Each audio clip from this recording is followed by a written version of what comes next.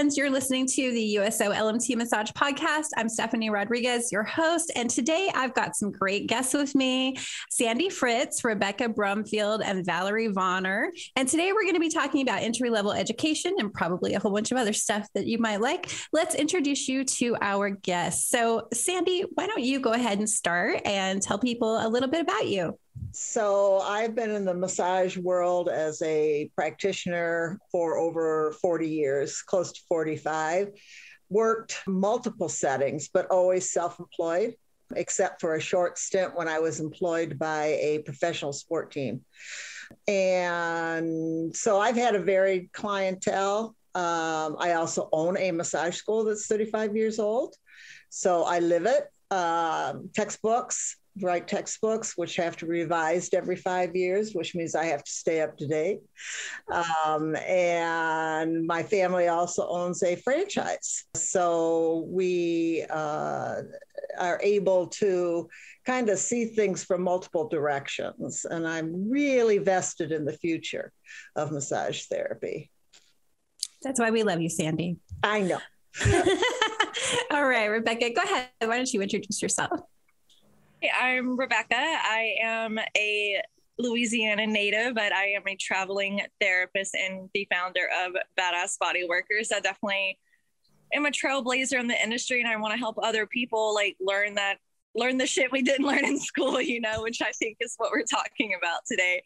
And just as we talked about before we did the intro, Stephanie, old versus new, things are not the same they were decades ago, and they're not going to be same 15 years going forward. And there's so many multifacets of this industry in our career. So I think it's important that we do open up dialogue about these things, because things are shifting whether we like it or not. Mm-hmm. So myself, Badass Body Workers, all of my colleagues, my friends, my mentees, I want everyone along for the ride. That way we can help the industry move forward. Oh, and I've been doing this for 14 years now. So a little bit younger, but I love it. I have a lot to learn. We're always learning, always. Absolutely. I know I am. And then how about Valerie? Why don't you tell a little bit about you? I agree with everything everybody just said this moment. We are always learning and changing and learning new things. I have been doing this more than half my life, 52 years. And I teach, I run schools, and I've written books. My main focus right now is to try to help what's ever happening in the change and be available. And I only practice reflexology now. No more massage. But I'm very excited to be with these two women who are fired up and ready to go. Nice. All right. Well, let's start talking about that. So what's the difference between then and now? Maybe Sandy and Val, you guys can talk about what was massage school like, entry-level education when you guys went? And then me and Rebecca can talk about what it was like when we went. Okay. I went in 1970 to massage school, and it was in Cambridge, Massachusetts. And you went every day for a year, every single day, 9 to 5. And starting with, there was no semesters. You went and you studied, and all of us were young. So then we went to work afterwards and came back the next morning and did it again. There was no, I want to hurry up. We were there, we were invested. And clinic started probably 2 months into the program. So every Thursday was my day. So I remember it like it's yesterday. You went to class from 9 to 5, and then you were in clinic until 10 p. And that's the way it was. And you learned everything. There was no specializations, so that, you had to go somewhere to learn deep tissue, or you had to go somewhere else it was all within my education. We did not learn business. We had to learn that on our own. So you had to walk out and start educating people. It was a year long. It took a year. And so the things that I didn't learn, I had to learn on my own, which I'm so happy now the students don't have to do that. But I feel like I got a very strong education, and the stress was always to continue to learn more and more and more until you became really good at what you did. That's really interesting. No specializations. And that day sounds horribly long, 9 to 5, and then clinic until 10 p.m. Ugh. It was great. and I worked in a club, so I'd go to the club, eat dinner, and work. But I was a kid. I was young. So, we have that energy. Did you have a lot of young people in your class back then? Because I know now it's kind of like people in their 30s and 40s. It kind of seems like that's the age bracket kind of entering massage therapy. So back then, were there a lot more younger people? We were all young. Yes. Yeah. Interesting. We were all young. I think the children of our children are the ones who are coming to school now. Yeah. Or the children of our children, right? Yeah. So I didn't go to school with characters. There was no school in Michigan or in the immediate area. So I'm self-taught, and I'm guru taught, and I'm workshop taught. And I started this in 1978. And so our generation, there was a carryover from the 60s. I came of age in the 60s, and so did you, Mallory, So there's that underpinning. Yes. So I had to make my own concept of school.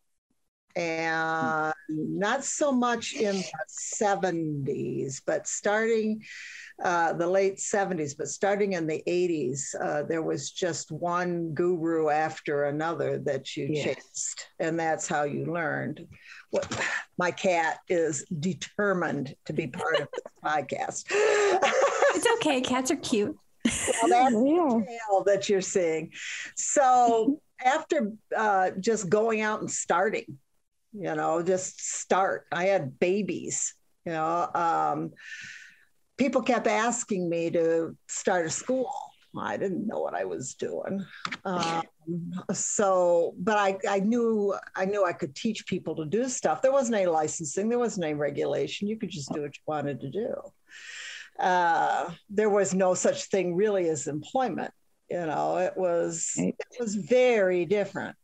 And so I started in 1984, I started the development of a school, and state licensed and accredited, went through an accrediting process and got really big, changed the curriculum around. If I throw her out, she will meow and scratch at the door.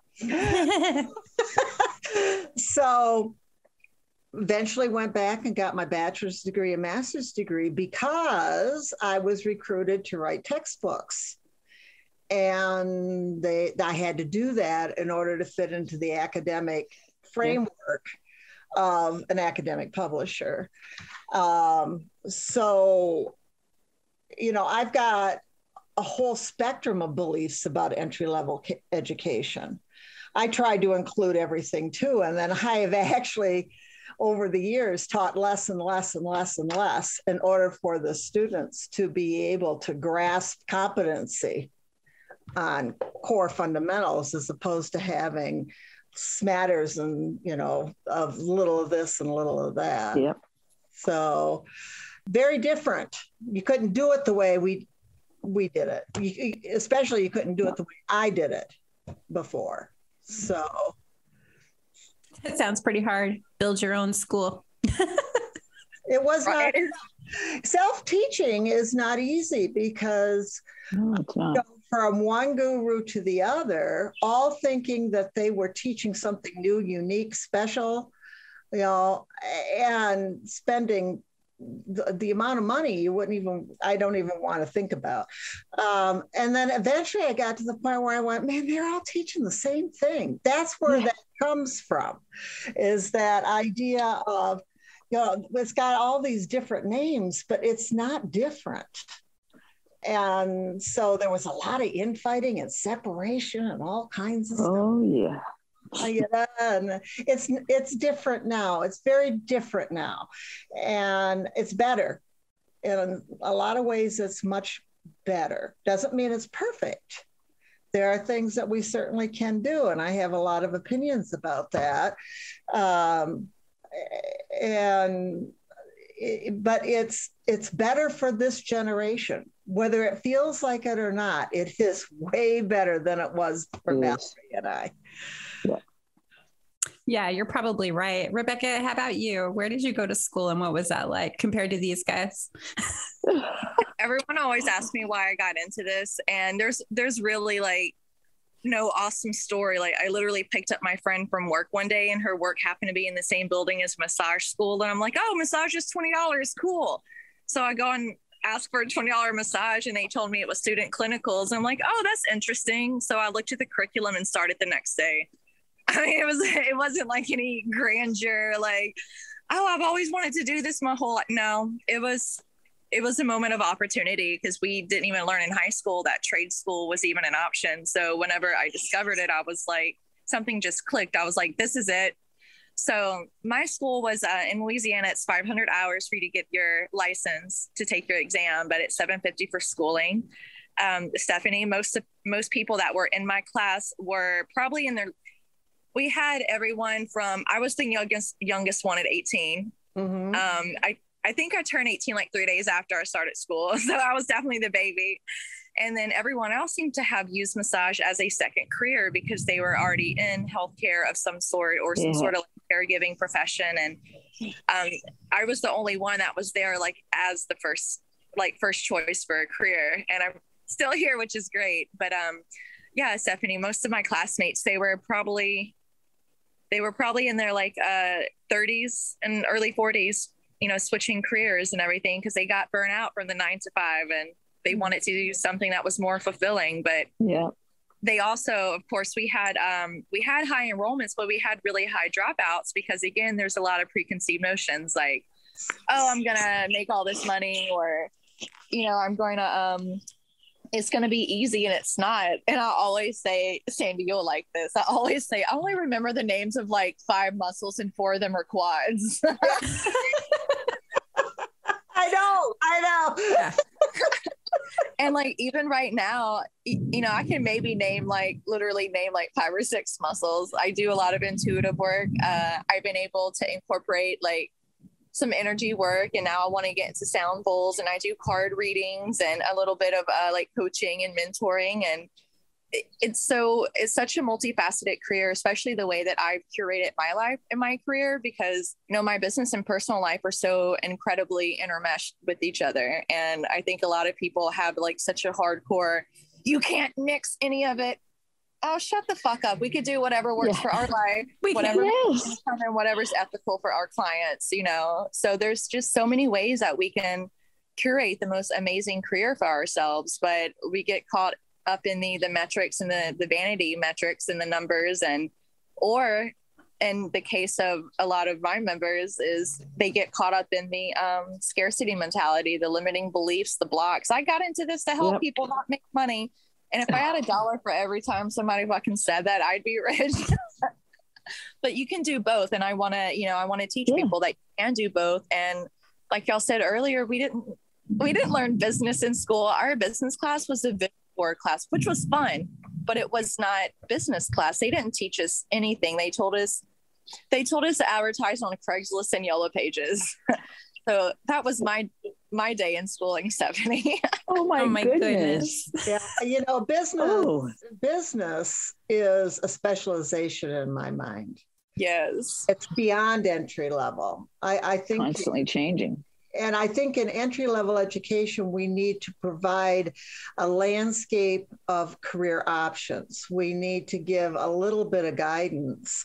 But if somebody wants to actually move into becoming a self-employed, I mean, you can do that very simply with the DBA and solo practice and all that kind of stuff. But if you want to move it forward beyond that, you really need to take business classes. Business is business. Mm-hmm.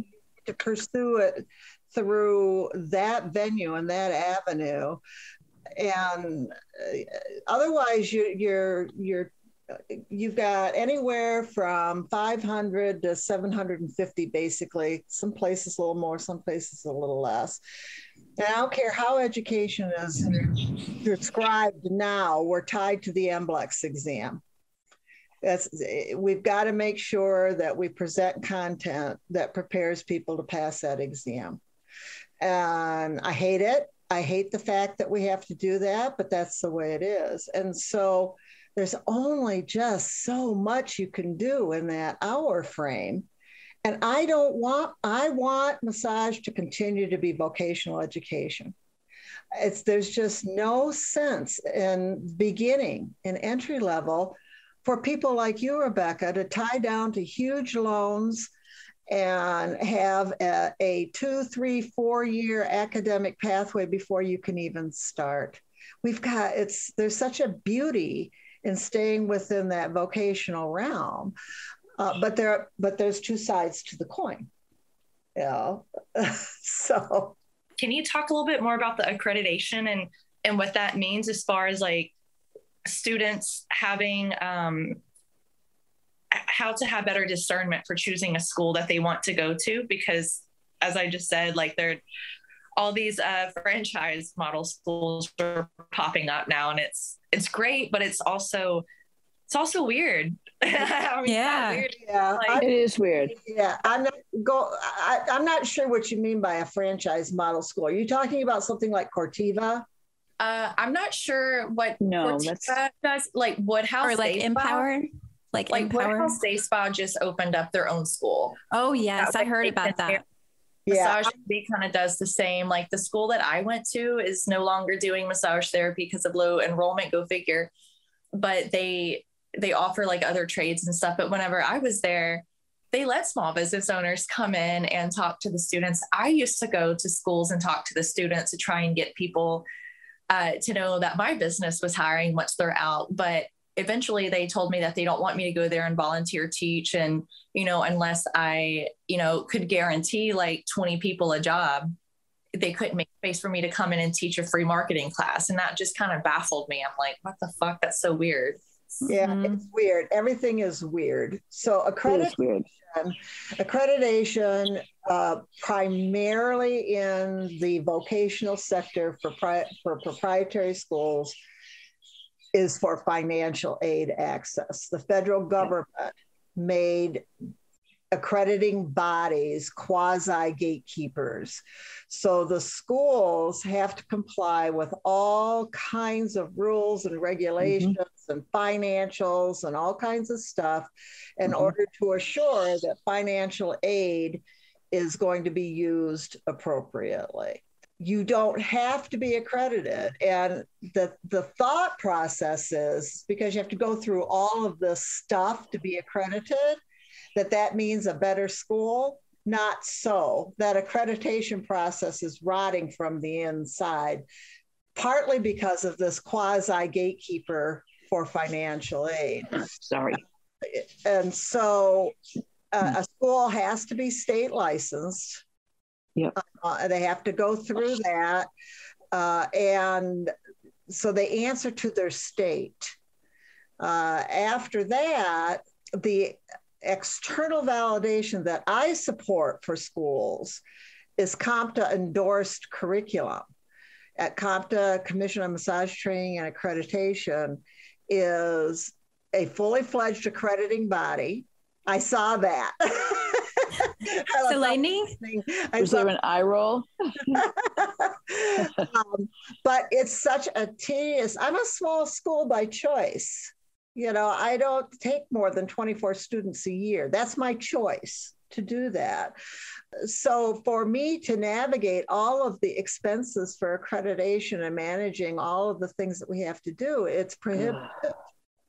So they finally came up with this curriculum endorsement, which means that for a smaller fee, CompTIA will endorse they'll look at your teaching staff and they'll look at your curriculum and they'll do that sort of thing. So that's kind of the good housekeeping seal of approval, not necessarily accreditation. Valerie, you lived that. I've done CompTIA and I've done in the community college, which is very different. In my own school that I ran, my model's probably just like yours. I don't run it anymore. It was $7,000. I didn't want to be accredited. I knew my curriculum was good and my students were going to learn and my teachers were qualified because I trained them. Mm-hmm. And so then working for other people and seeing and working in all these places, I've also worked recently with someone who got his curriculum, which you just said, the Compter qualified accredited curriculum, which made it much better for him because he didn't want to take financial aid. That was not his interest. But he did want to have something, I think, like people are asking, what does it mean? Small proprietary schools do not need it. And like you said, each state has their rules and you've got to pass those rules, and they come and inspect and they want to look at everything and they need everybody's credentials. And it's through the Department of Education and the Division of Licensure. So I think in a way, that's a much better way of looking at a school. Do they have to get licensed in their state? Yeah, and I was accredited with ACC SCT. I was accredited with them for 12 years, but only so that I could. I'm a believer of vocational education, right? But I'm also a strong believer in a pathway to an academic degree should you choose to want to go that direction. Yes. So I worked for years and years and years to get transfer credit to a university based on the vocational education. And now that's available through board certification. But before, it was individual schools had to go through a process, and you had to be accredited. And they wouldn't, at that time, they wouldn't accept Compton. They would only accept ACC SCT. And so I lived accreditation for years. But Rebecca, what you're bringing forward is confusion. Yes. One of our big problems at entry level is confusion. Well, that too, I always say, like, don't take a CEU class just to collect a sheet of paper. Like, nobody needs to take another online course from the insurance company's website so you can copy and paste a bunch of basic answers. Like, no, go take a class you're interested in. So many classes that I've taken post-school, because we're talking about accreditation and I'm over here like, oh God. Like, I've taken classes that Louisiana State Board doesn't even approve. That doesn't mean I can't do them. It just means that I can't get my license for them. So I've taken cannabis massage, I've taken Fijian, I've taken some intro to Ashi. I've taken like so many courses that Louisiana does not recognize, and I don't care because I'm a great therapist, and I continue to get really like expose myself to these industry experts and taking all these amazing classes so I can charge enough to support my lifestyle and give the best to my clients. And when it comes to like learning, I mean, at the end of the day, we don't learn anything in school hardly. We memorize some stuff to pass an exam, and that exam is not even valid for somebody like me who wants to travel across the US because there is no real national licensing like travel nurses have at the moment. I think it's in progress, but I really want to see more therapists like take good CEUs that are going to propel their career forward, not take some, pardon my language, but another dumb fucking aromatherapy course online that you can just copy and paste. Like, we need to go after what our ideal clients could benefit the most from. And I see so many therapists that are just stuck, and I find that like the schools have their own issues. And then when it comes to therapists taking CEUs, that's a whole other can of worms. Cause I used to travel and teach. I used to like do teaching assistant for Cupping Revolution, and I had so much fun and I loved it. But even students who paid deposits wouldn't show up for their classes, and were like, what the fuck? I couldn't keep traveling to teach people who weren't really get paid. And it's like these therapists every day reading stuff online.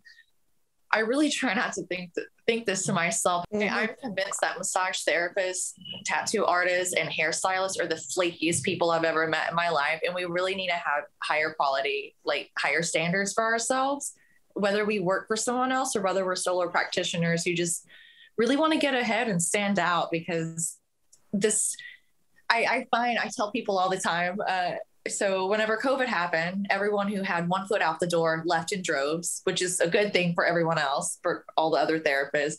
But then we had like this 2-year lag because nobody was enrolling for school. So we have a severe supply and demand issue right now. Yes. And it still baffles me, like as much as people have prioritized their health and wellness, or they're starting to, therapists are still like, oh my God, I have so many problems getting clients. I'm like, why? I have a waiting list that's like 6 months long. People are begging to get in every single day. Like there's no reason. I think, that boils down again to the shit we never learned in school, Yes. Yeah, Absolutely. I feel sad to hear that, as an instructor, and Sandy, I'm sure you do too. Yeah. I mean, I felt that I wanted to make sure, and not only me, there's many of us, that my students turned out knowing everything I could possibly give them at that time, and encourage them, yes, to move on. If you want to go get that degree, that's what the community college is so great for. Many of mine went on to be nurses.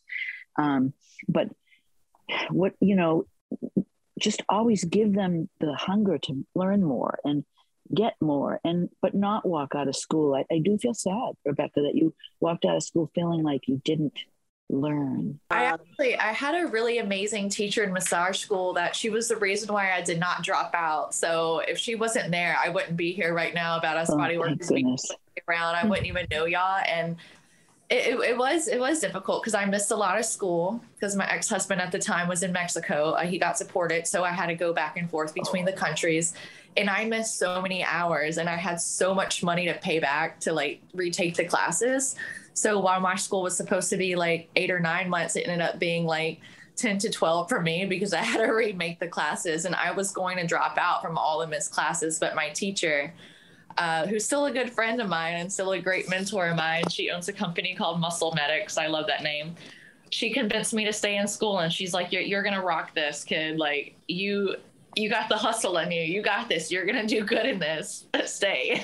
And I did. So I did have really good instructors, but of course things progress and transition and change so rapidly. Like we're on Zoom right now, recording it, and then we're going to be scrolling through Instagram and TikTok later. And things they transition so quickly, and we have to learn how to ride the waves, because if we don't, we're going to be underwater. And yeah, I live in the South. I already live below sea level. We don't need to be under any more water.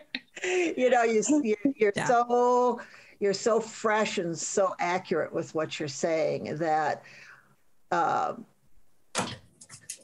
students that I have coming into the program now, and even though I would be considered a niche school or a boutique school or whatever you want to call it like that, I still don't fill my classes. I haven't for 5 years. This was pre-COVID. So there was something going on before. Yes. And they want something different. They don't want to come to school for one. They won't or can't come to school 5 days a week. 2, they need flexibility. If I can't be flexible with the students and find multiple ways for them to complete the program, it's not going to work for them. Right. We have to make use of technology. I have students that sometimes will drive 2 hours to class. Do you know what that costs them in gas now? A lot. So I have been very supportive about pivoting as much as possible to a technology platform and using the hands-on, the class time for hands-on skill development to support this younger generation or this career transition student. And it's just way different. Well, I think we want better incentives now. I have a few friends that are directors at schools, and I tell them all the time, I'm like, hey, I have like this whole, start your first massage business checklist or whatever. Why don't you send it to all your students? People need more practical advice. Students are wanting not just to memorize all the muscles, but they want to know what type of, God, I hate social media sometimes as much as I use it, but they want to know what type of captions to put in their Instagram reels, or, what are some great CEU classes to take outside of school, or what's a good follow-up plan for their customers, or how to ask clients how to leave a review. Like all these important business building things, like they don't set people up for, they do set people up for success, but schools just haven't been teaching them, which is why you see people like me and other mentors and coaches and whatever just popping up all the time. I'm not the only one who sees that there's a severe need in this industry for change. And I think it's great that we are utilizing different forms of education and media in order to help the industry grow forward so quickly. You know, it's going to be a long road, a really, really long road, I think, to get like national licensing to, now, that's good. That's going to come faster than you think. I hope.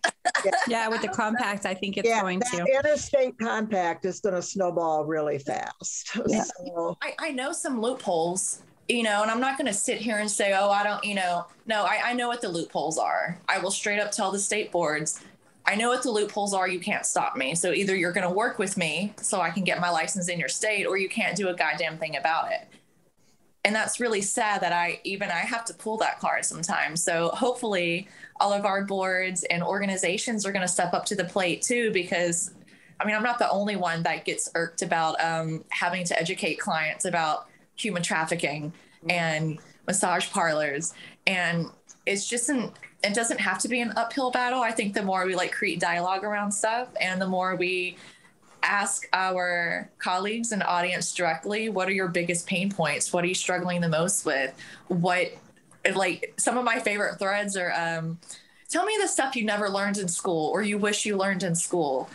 And I love those threads. It's like, whoa, this is like free market research for people who do want to start classes. And I think we're starting to, like after COVID, everything is starting to become a more customized experience. And I'm starting to see more people pop up and offer like, let's say sound bowl therapy with their programs, or offer courses on like emotional hygiene and like boundary setting with clients. And it's so wonderful. Like regardless if they're CEUs or not, just seeing how many amazing trailblazers and industry leaders that we have really stepping up to the plate. And it really warms my heart. It kind of annoys the shit out of me sometimes because people are so stuck in like what worked for them in the past that's clearly not working anymore. And it's an uphill battle. It's a headache dealing with some of these people, but I love it. And we're all doing this together. And that's how I think we're really going to be able to propel the industry forward and have higher quality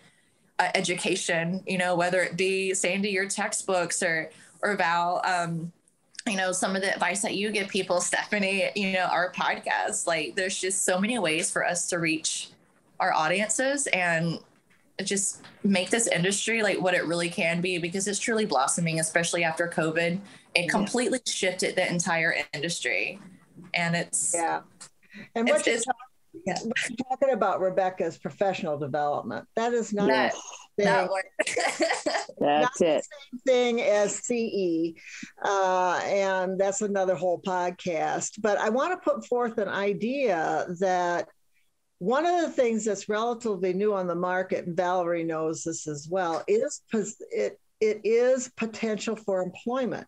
Now, we tend to say the franchises, but it's the employment model is much bigger than that. It's healthcare and chiropractors and destination spas and gyms and moving towards the like idea of retreats.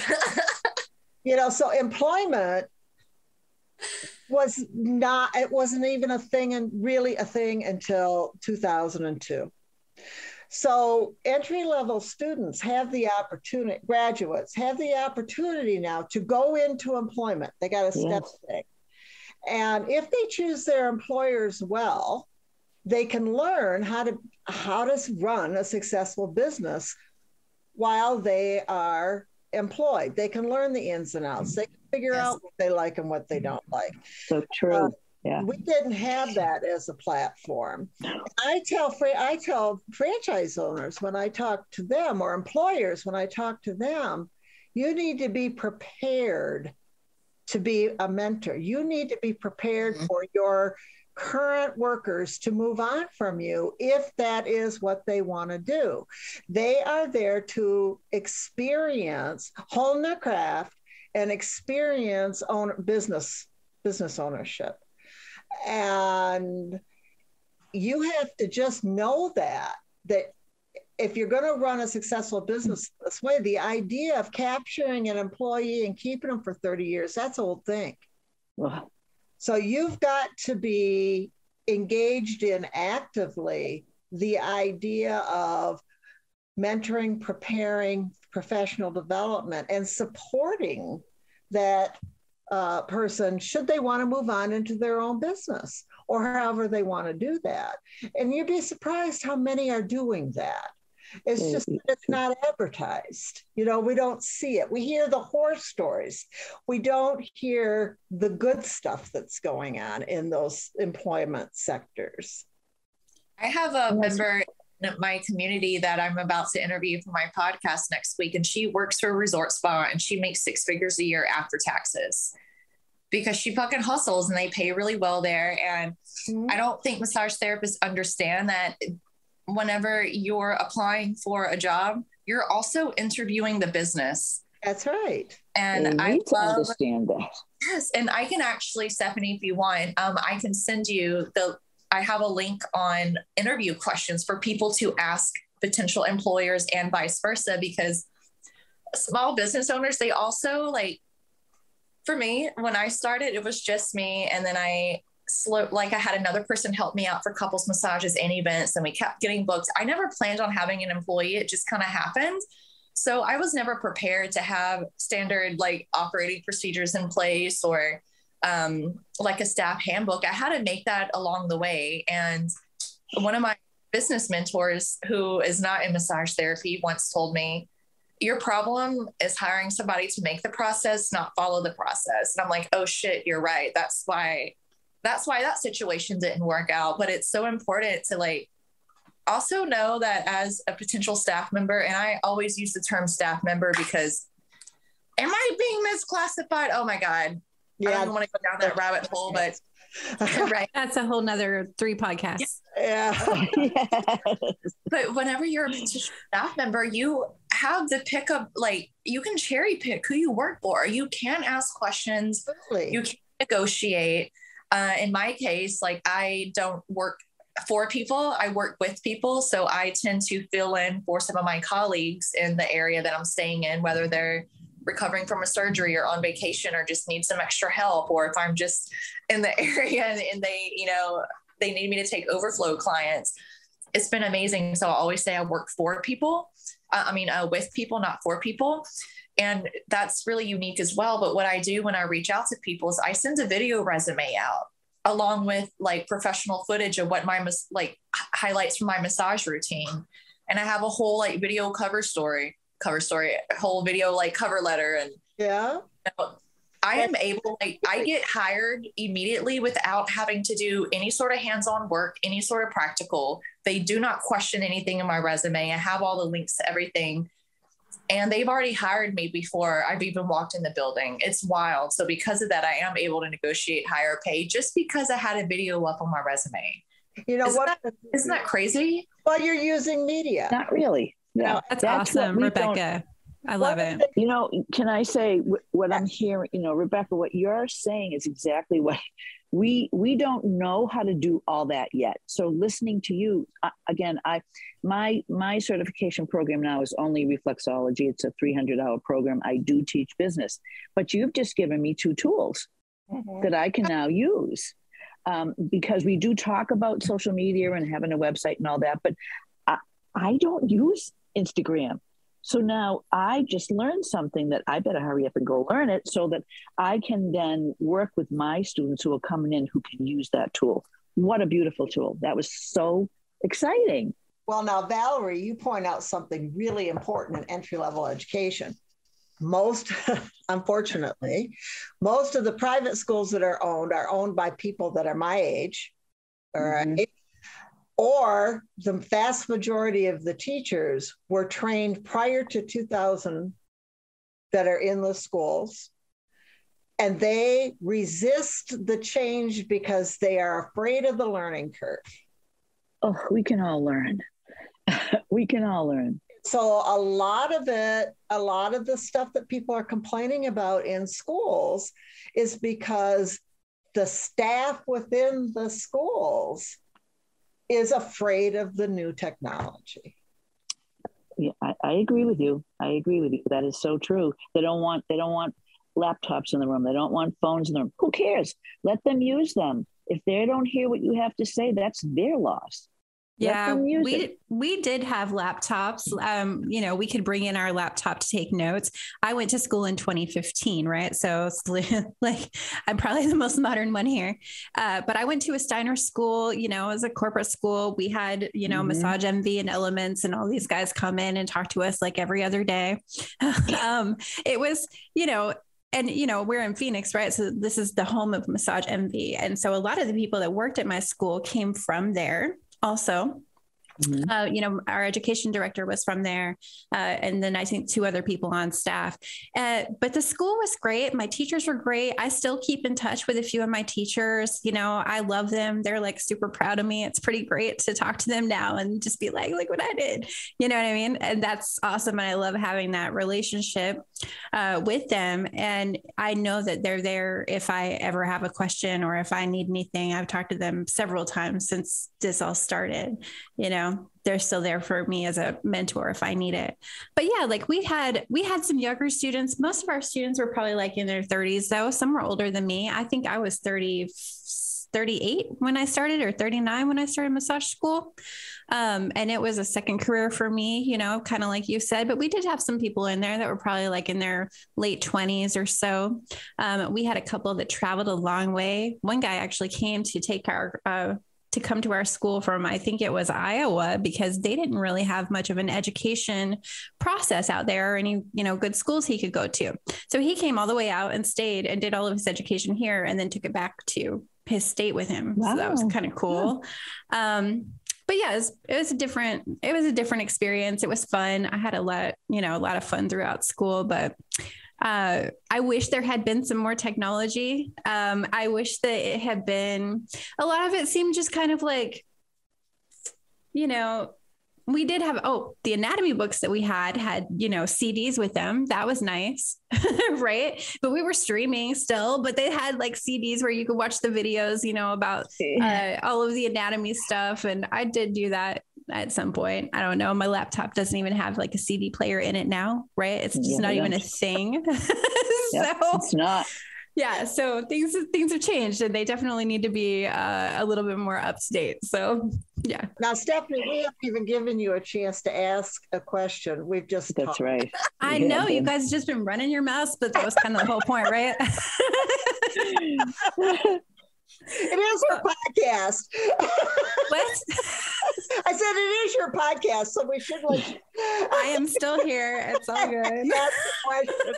I do actually have a question, Steph, if you would allow me to have these ladies reflect on it. But I would love to, where y'all see the industry heading. I mentioned about wanting the national, sort of reciprocity thing. That's what I am hoping big in this industry. But how about you ladies? Where do y'all see the industry heading now, especially post-COVID and a lot of therapists like me going mobile and, y'all school enrollments?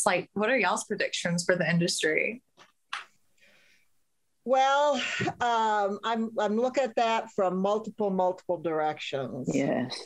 Having my foot in so many doors. So I see that same thing in the future. I think it's going to be like a spider web. It's going to be very much a multi-pathway where you really can choose what you want. But I do think that the newer generation is more engaged in what for lack of a better word, I'm calling the gig economy. They want multiple streams of income coming from multiple places and not always within the same realm. They might want to do massage and this and then turn around and do art classes. It's all over the place. That being said, I think that the employment openings within the medical setting, that would be under the supervision of physicians, physical therapists, chiropractors in acute care, long-term care, following the model of the VA, is going to increase. And so that same type of personality that wants to have their fingers in a lot of different places, that's not going to be the place that's going to work. So we're going to have to teach more traditional ideas around professionalism, how you interface within a hierarchical type of a network. And I also see the entire spa industry, franchise industry, all of that moving away from the luxury to interdisciplinary wellness centers. Yes. And that will include integrated healthcare. And that's being supported by research, actually out of the NIH right now. They're really taking a look at. There's enough research to support massage. We don't need to prove it. What we need to do now, according to the NIH, is show how it's going to be implemented and how it's going to work in these various settings. So it's a pick and choose. It's not an either or, it's an and both. I mean, you can go and do your massage in your mobile van and that sort of thing and whatever under the stars, which I think is fantastic, and turn right around, put on your scrubs and go work at a cancer treatment center. But you got to know how to interface in those environments. Mm-hmm. Yeah. And we're lucky here in Massachusetts because we have for so long pushed to have our people in the hospitals, in hospice, in all those places. And very luckily and happily, it's been for a while. Sometimes it doesn't work out, but for the most part, it does. Dana-Farber has a huge amount of people that I and some other people have trained doing reflexology and massage in Dana-Farber, which is one of the biggest, cancer hospitals in the world. So I agree with you. Absolutely. I think there are going to be people who aren't going to want to do that kind of work, but they're going to want to be aware of it. And there are going to be other people that really need and want to do that. And that's the discipline, that's their lane. And then what you said earlier, Rebecca, I think that there's many ways for art to be involved in, because we are a science and an art.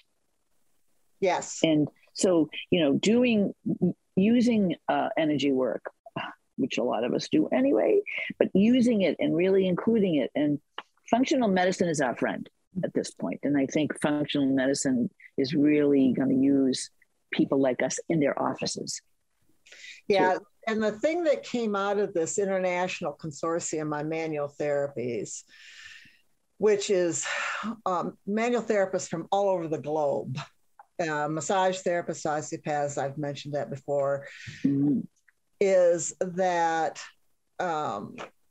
people are wanting is a whole person care, whole centered care. And one of the emphases at NIH in terms of the strategic plan is wellness, not as much pathology-based treatment, but wellness, whole person-centered care types of things. And that's gonna, as that unfolds over the next 5 years, that's gonna be a very interesting concept of pathway. But now we're talking about specialization, and that's the next phase, is that we need to come to a level of agreement about what entry level looks like. And I think we have it. We just don't want to admit it. All right. I think entry level is there. It's not being.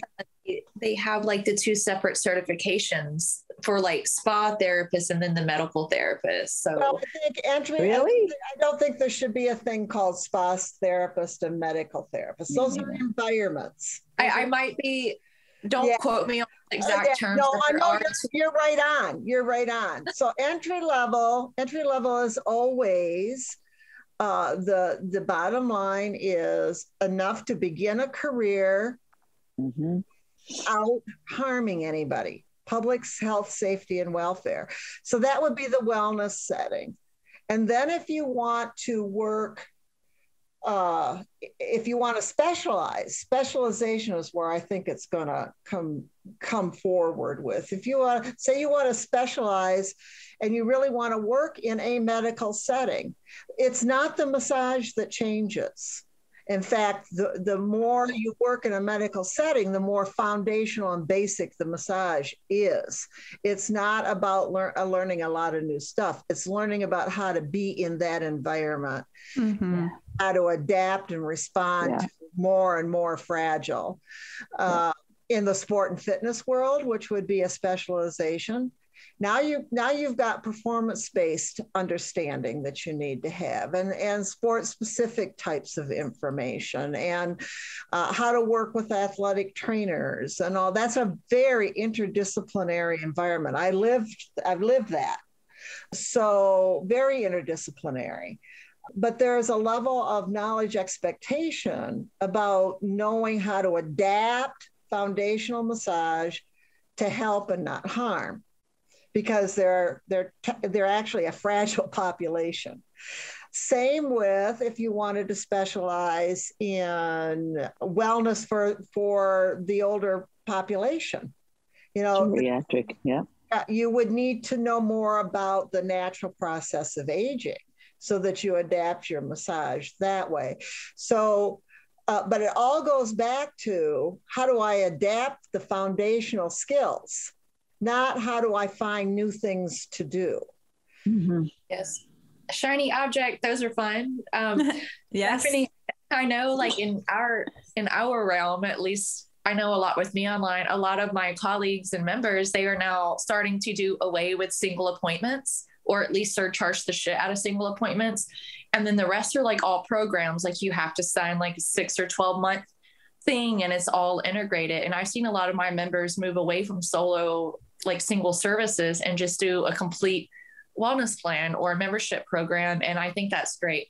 Unfortunately, something like that could never be my model at the moment because I move around too much. But I thought that was a really interesting observation that I made as far as like solo therapists go working for themselves, who are making consistently like more than $3,000 a month, and how about you, Stephanie? Have you been seeing that a lot in your network as well? Yes. And I feel like almost all solo therapists that I know have some sort of membership to their office. But, when I was in solo practice too in 2015, and I did, so Rebecca, you're going to love this. So my practice was called Shakti Healing Arts, and every single treatment was based off like a certain chakra. I used like the Vedic names for them, and it was so awesome. And I loved all of my stuff.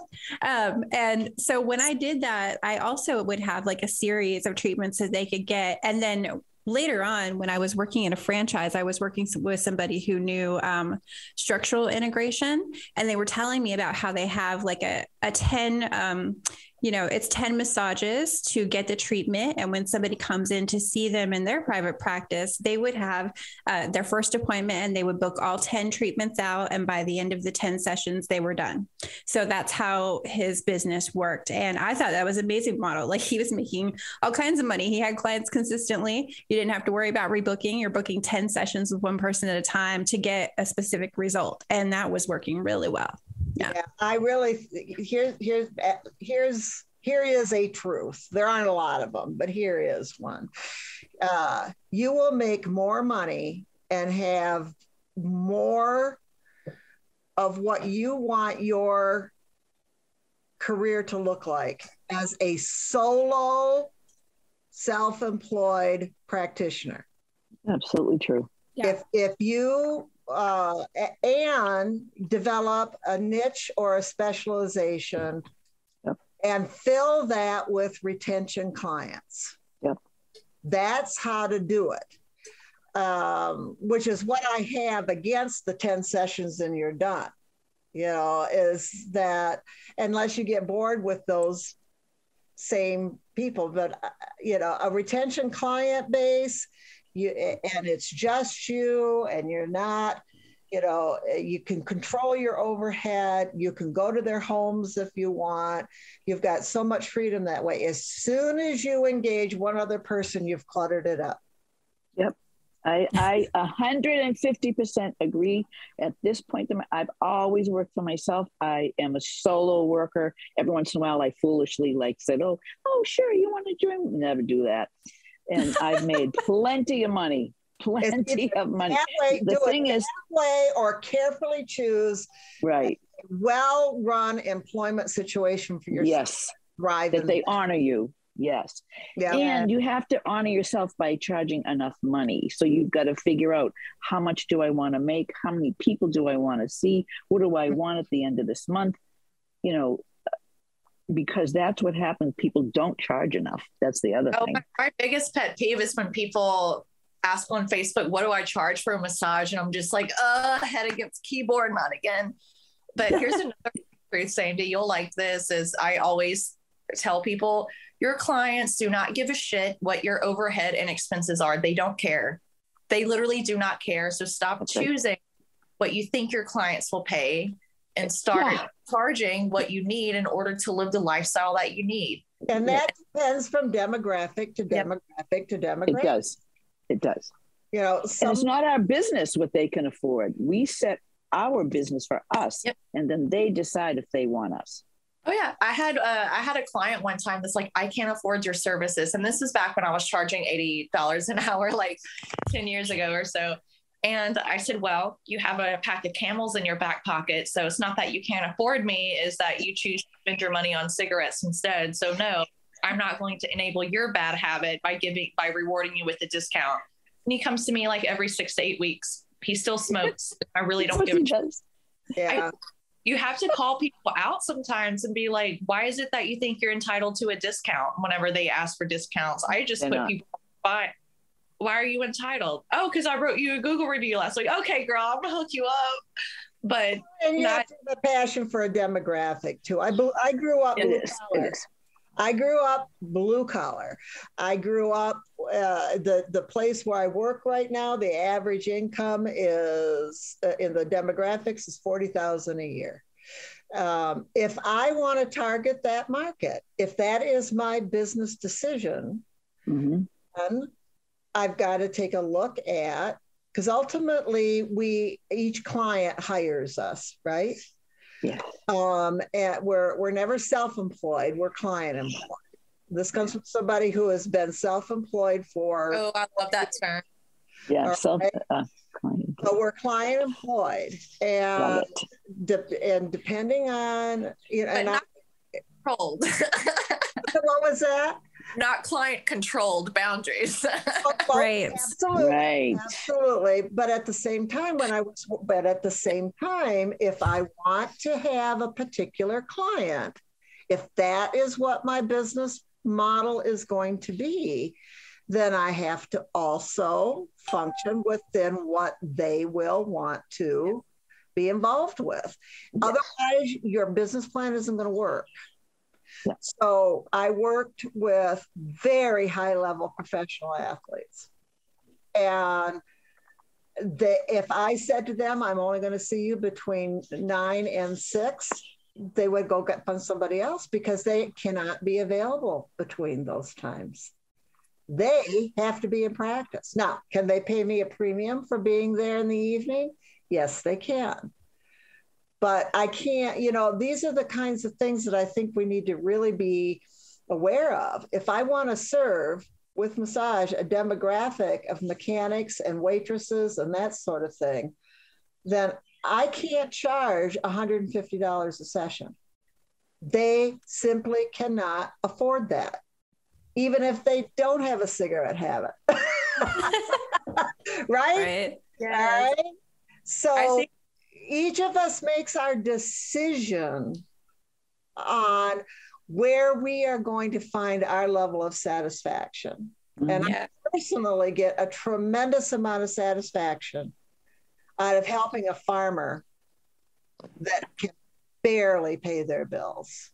And so we, at the spa, at the franchise that we have, which is more of a blue collar model, they can get a massage for $40 to $50. They can do that. And we still pay our therapists well. But that's, those are just, but those therapists also understand that. So I do think we need a reality check around all of that. Totally. So yeah, there's the mama talking.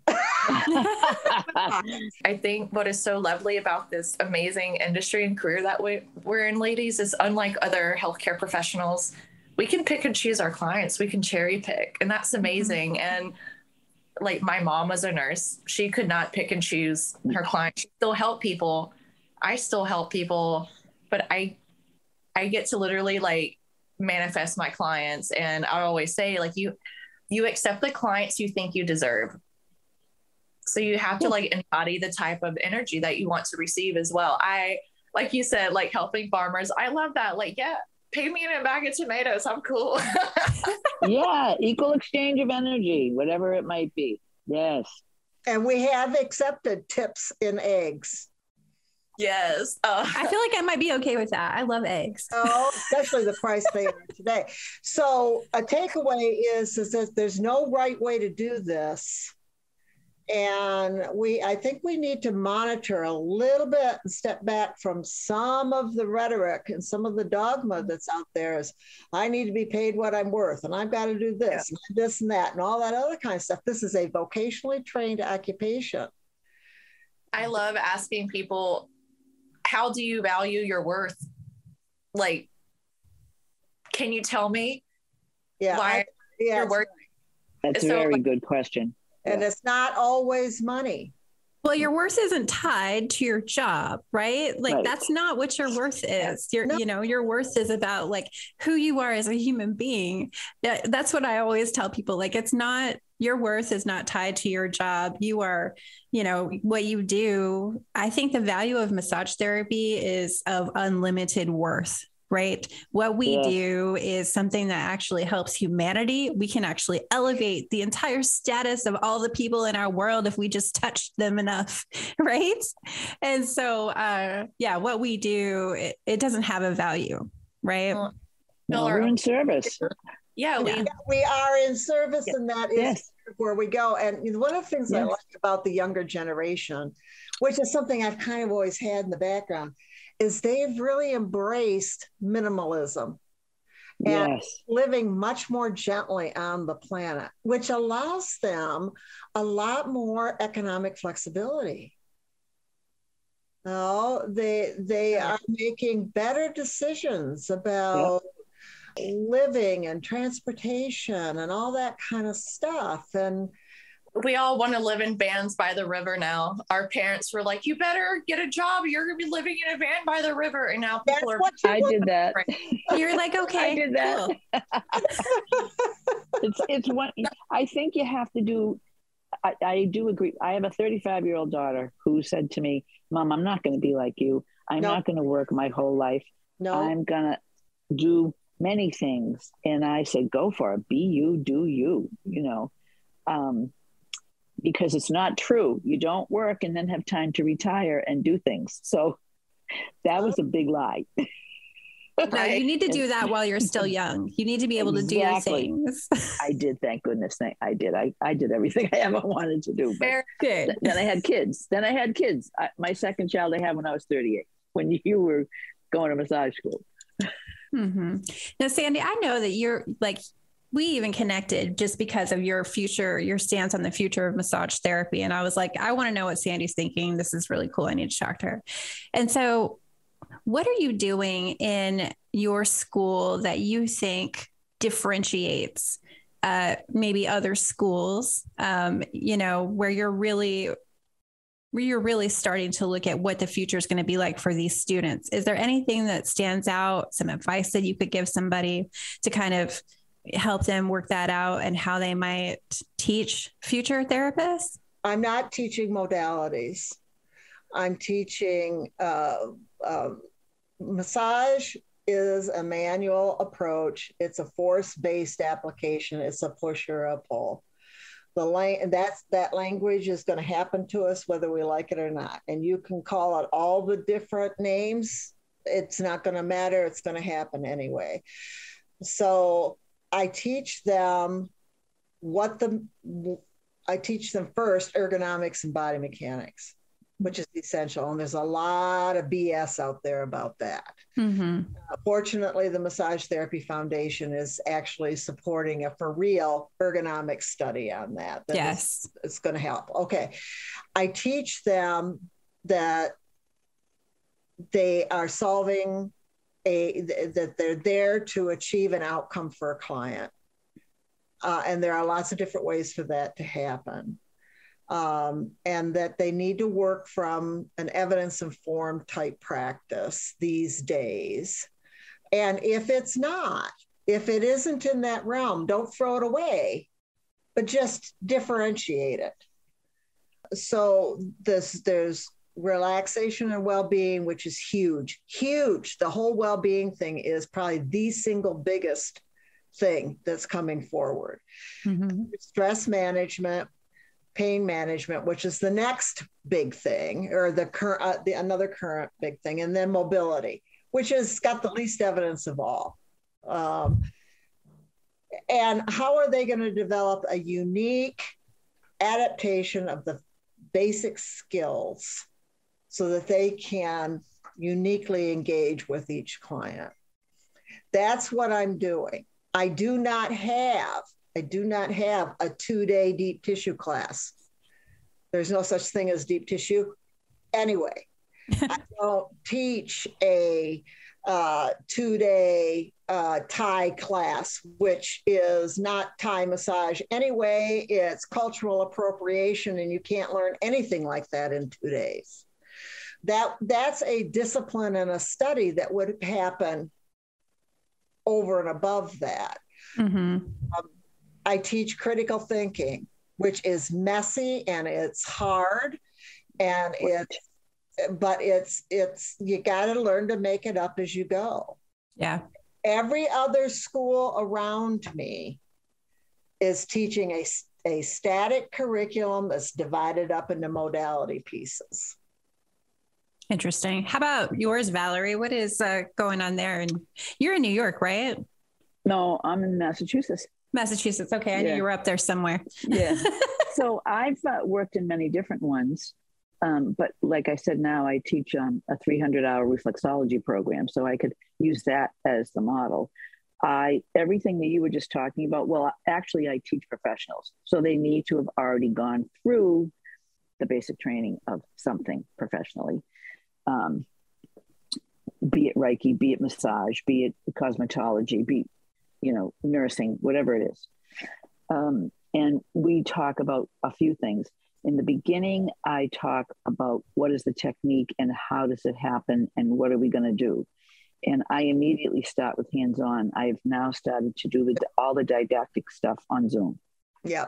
And everything, because nobody can tell me what to do with reflexology. There is no, you have to do it this way. So I'm doing it the way that I find at this point in time is the best for the student and for me.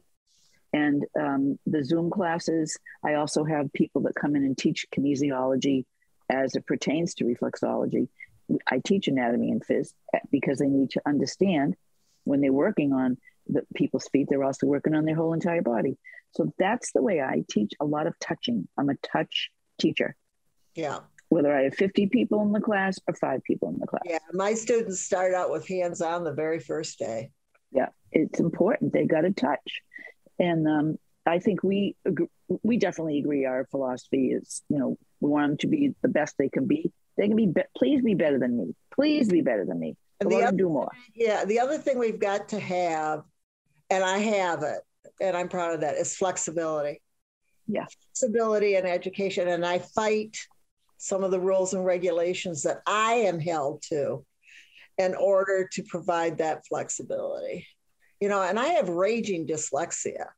I am not, you mentioned ADHD, everybody is going to find their way to the end result, which is just another beginning, right? They're going to find their way to that based on what their strengths are. We have to work to our strengths and we have to own our weaknesses. We all have them. You know, and again, that's where an employer, not everybody can do what you do, Rebecca. In Not fact, everybody do what you do, Sandy. I sure as fuck am not going to be writing textbooks. you know, it's not everybody's cut out to be self-employed. They are not. Right. You know, I the other demographic I get a lot of people is that are using massage as a retirement career.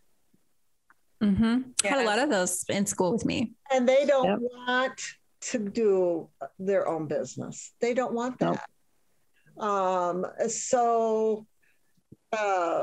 they want to serve. They want a passion. They want to supplement their income. They want those. This is one of the most multifaceted and multi-passionate careers I've ever come across. And just like people who are counselors because they wanted to get into school to study psychology to understand themselves, I find that almost all body workers get into this to help themselves or obviously somebody that they know, but they know that they're going to be healers or facilitator of healers, whichever term people prefer to use, but that involves a lot of self-healing.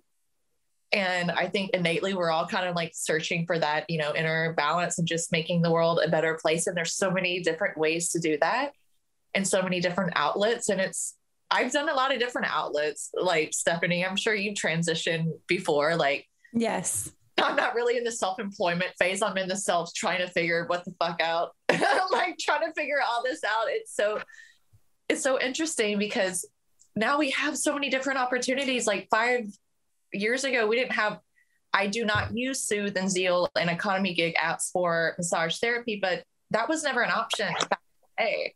So people can I think test the waters a little bit more because there's more options for us to kind of dip our toes in to chiropractic and see if we don't like it. So we went to spa.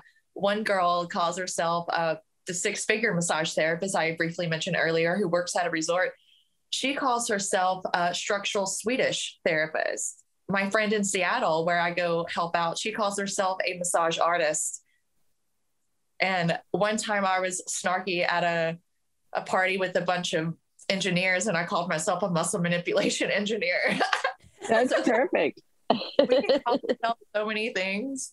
We're all definitely badass for sure, but we're all loving, we're all healers. We all just want to help. And I think that's one thing that no matter how triggered people can get or how much their limiting beliefs hold them back sometimes innately, we're all in this career to make an impact on something. And I choose to go after a huge impact.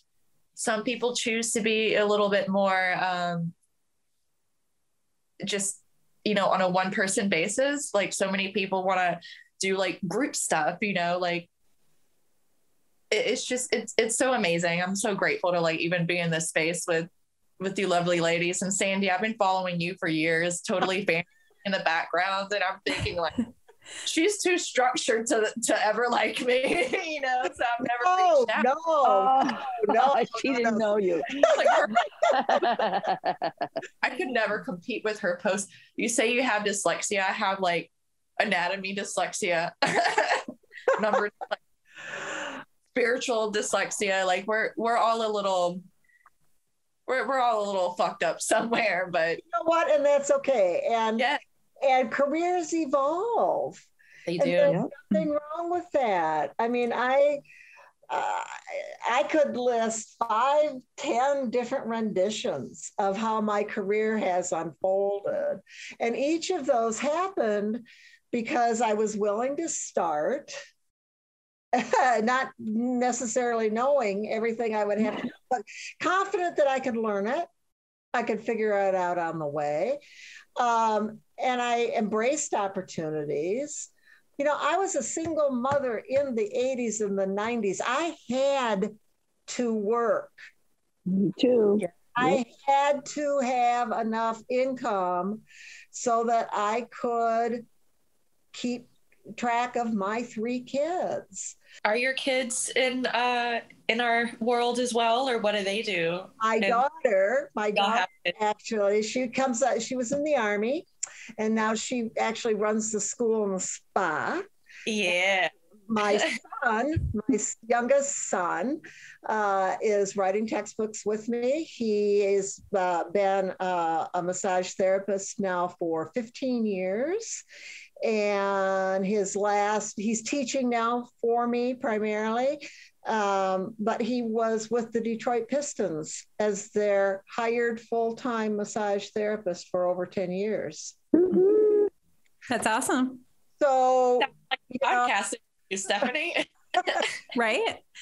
So the issue is that whether you're making an impact on one person in that room by yourself, and whether you're charging $200 or $75 or $60, or whether you have a national voice, it's all of equal value.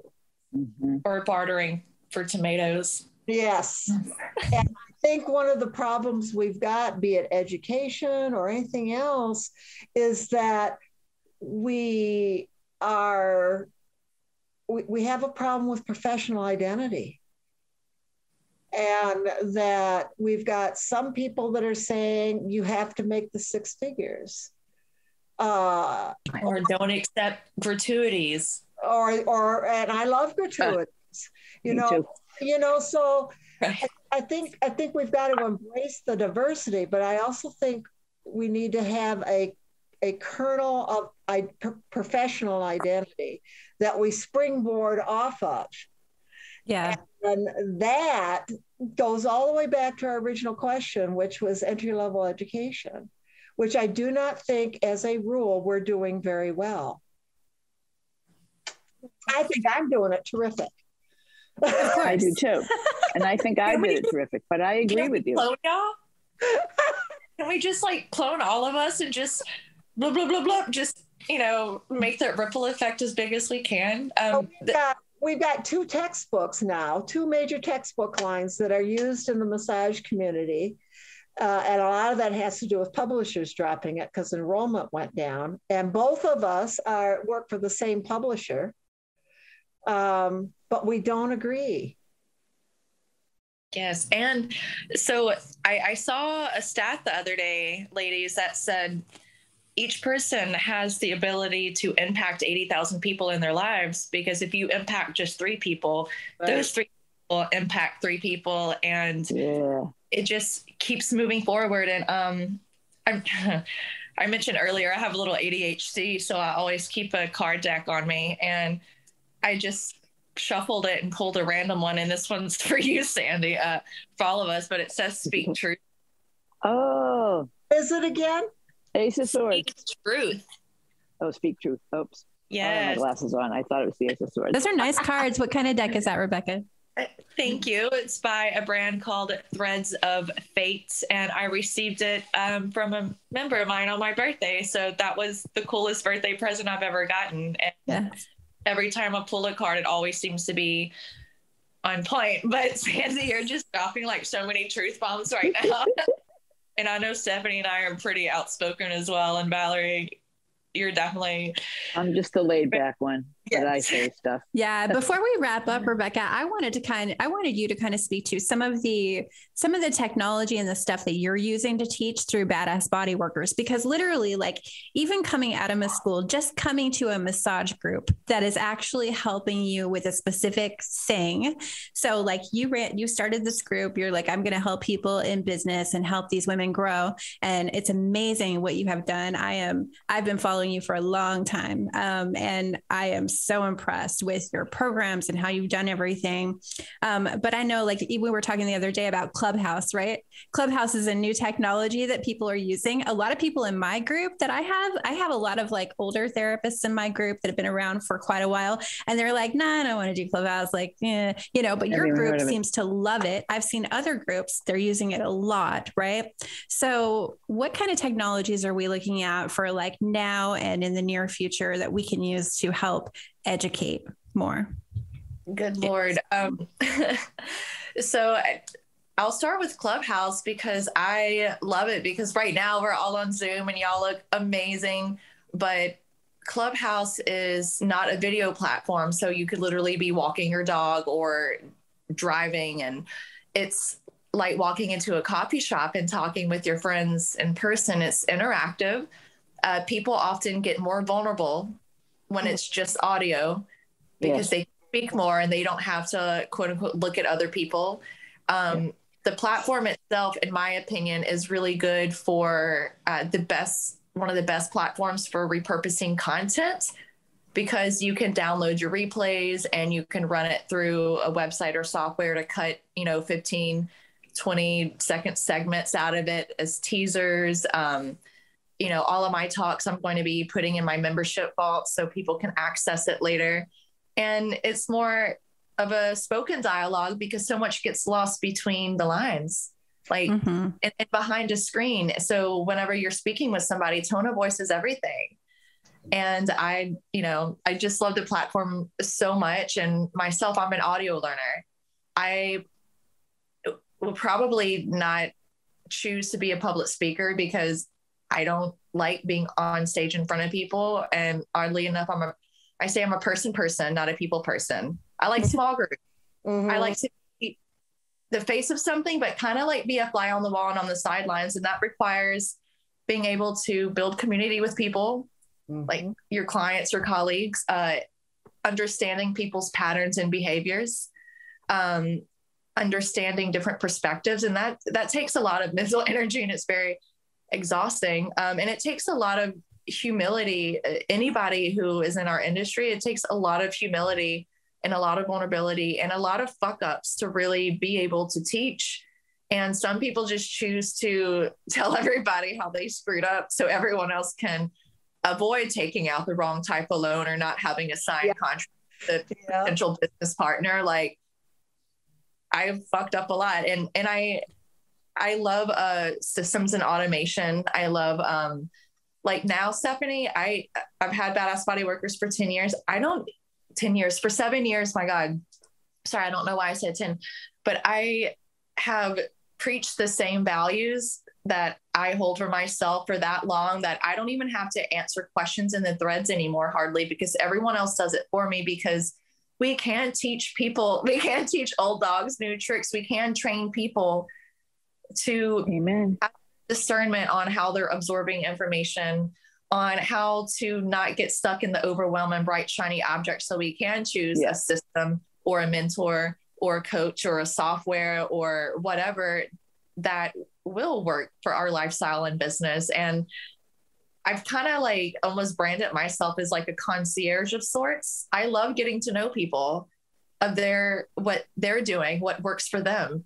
Like the Zoom video, we can download it and have the audio stripped and make clippets out of it. We can screenshot it and show out that we've been having this amazing conversation with each other, like put on a podcast. There's so many things that you could do with just one system. And if you don't know how to use something, literally just get on YouTube. Shit, you can YouTube anything. I found that like Instagram for my hands-on business does not work. For Badass Body Workers, it's great. Facebook for Badass Body Workers is amazing. But for my brick and mortar business, my mobile business, what works is getting my ass out to local events. Yeah. So not so much as like technology as it is just having clarity on who you want to serve in that moment, in that chapter of your life. Because Sandy, like, you could be a multifaceted therapist, but you're not going to market to your athletes the same way you would a pregnant woman. No, that's right. Like, you can't use the same language. So we really have to develop better people skills and better discernment for things, and just be open to learning and not be intimidated by new processes or new technology. Because at the end of the day, like, it takes, if I wanted to learn a new system or something, I just block out a couple of hours and I just watch a shit ton of YouTube videos on it or listen to a podcast. And as far as content creation too, like people are posting quotes from Gandhi and Oprah, and those are great. We've all seen them, but I post quotes from the current podcast that I'm listening to or the conversations that we're having right now. Like I wrote down a couple of things that you ladies have said that I might turn into graphics because that's what's relevant and that's what's happening now. It's not some regurgitated shit that somebody else has done. Like, I'm posting what is going to really make an impact in that moment. And then of course you tag those podcasters and bloop, bloop, bloop, bloop. You're in their audience now. So I have to talk about this all day, but I'm going to stop. Yes, I have to share with this. This has to do with the ICMT, the International Consortium of Manual Therapies. They were going to do the traditional on-site location in Arizona, but for a variety of reasons it pivoted. And they found a platform called GatherTown. I love it. It's so cute. It was so cool. GatherTown. That sounds adorable. It sounds like I'm gonna try to use it for our conference coming up in September. It's that you make yourself your little icon and you wander around. Everything is in real time. And you put on VR headsets too. No, Rebecca, do you remember the game Dig Dug? You ever played that arcade game Dig Dug? No, I don't. Okay, so there's this arcade game. It's called Dig Dug. If you're my age, you'll probably know. If you're not, you know. Anyways, but you're like a little character and you just like dig holes in the ground and it's just like the ground around you and a little sky. And it's so cute, but just the way that it was set up, that's what it reminded me of. Or I guess modern day, like Minecraft, right? We had an auditorium, we had breakout rooms, we had a park, we had a beautiful poster session. And some of our biggest naysayers, who were all older, said, I'm convinced. I did not miss any level of engagement by using this platform. I'm going to look at it. It was so easy. All you had to do was press arrow key or an X, and it took a little eye-hand coordination. But that's an example of, do you know how much people save by not having to go to get exposed to who knows who, get shot these days, drive to spend money for this, and massage therapists, if we leave our work, we lose money.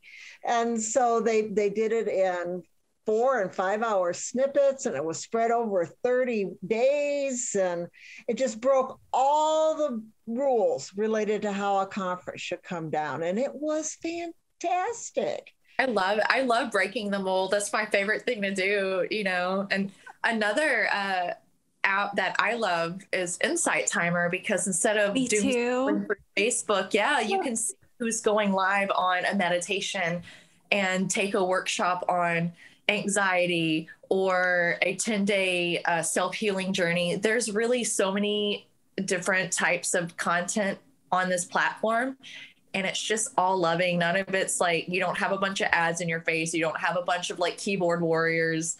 You can wake up and do a 15-minute yoga session because you don't want to be in traffic again. It's just amazing. And if we really just use technology and social media to make a positive ripple effect and to help people rather than using it to detract from our lives, we definitely expedite everything going forward for sure. But you just got to dip your toes into different things and try it. If it doesn't light you up, don't do it. If it's not fun, if something's not fun, don't do it. That's why I don't do technology. It's so boring, Valerie. I laughed until I thought you probably never had the real deal. I had to laugh until I thought I was going to split. One of our really, really high-level researchers, when he built his avatar, he somehow got himself a purple ponytail. And he couldn't figure out how to get rid of that purple ponytail. Well, I think that would be great. Really high-level person, the whole time running around that platform with a purple ponytail. I just thought it was terrific.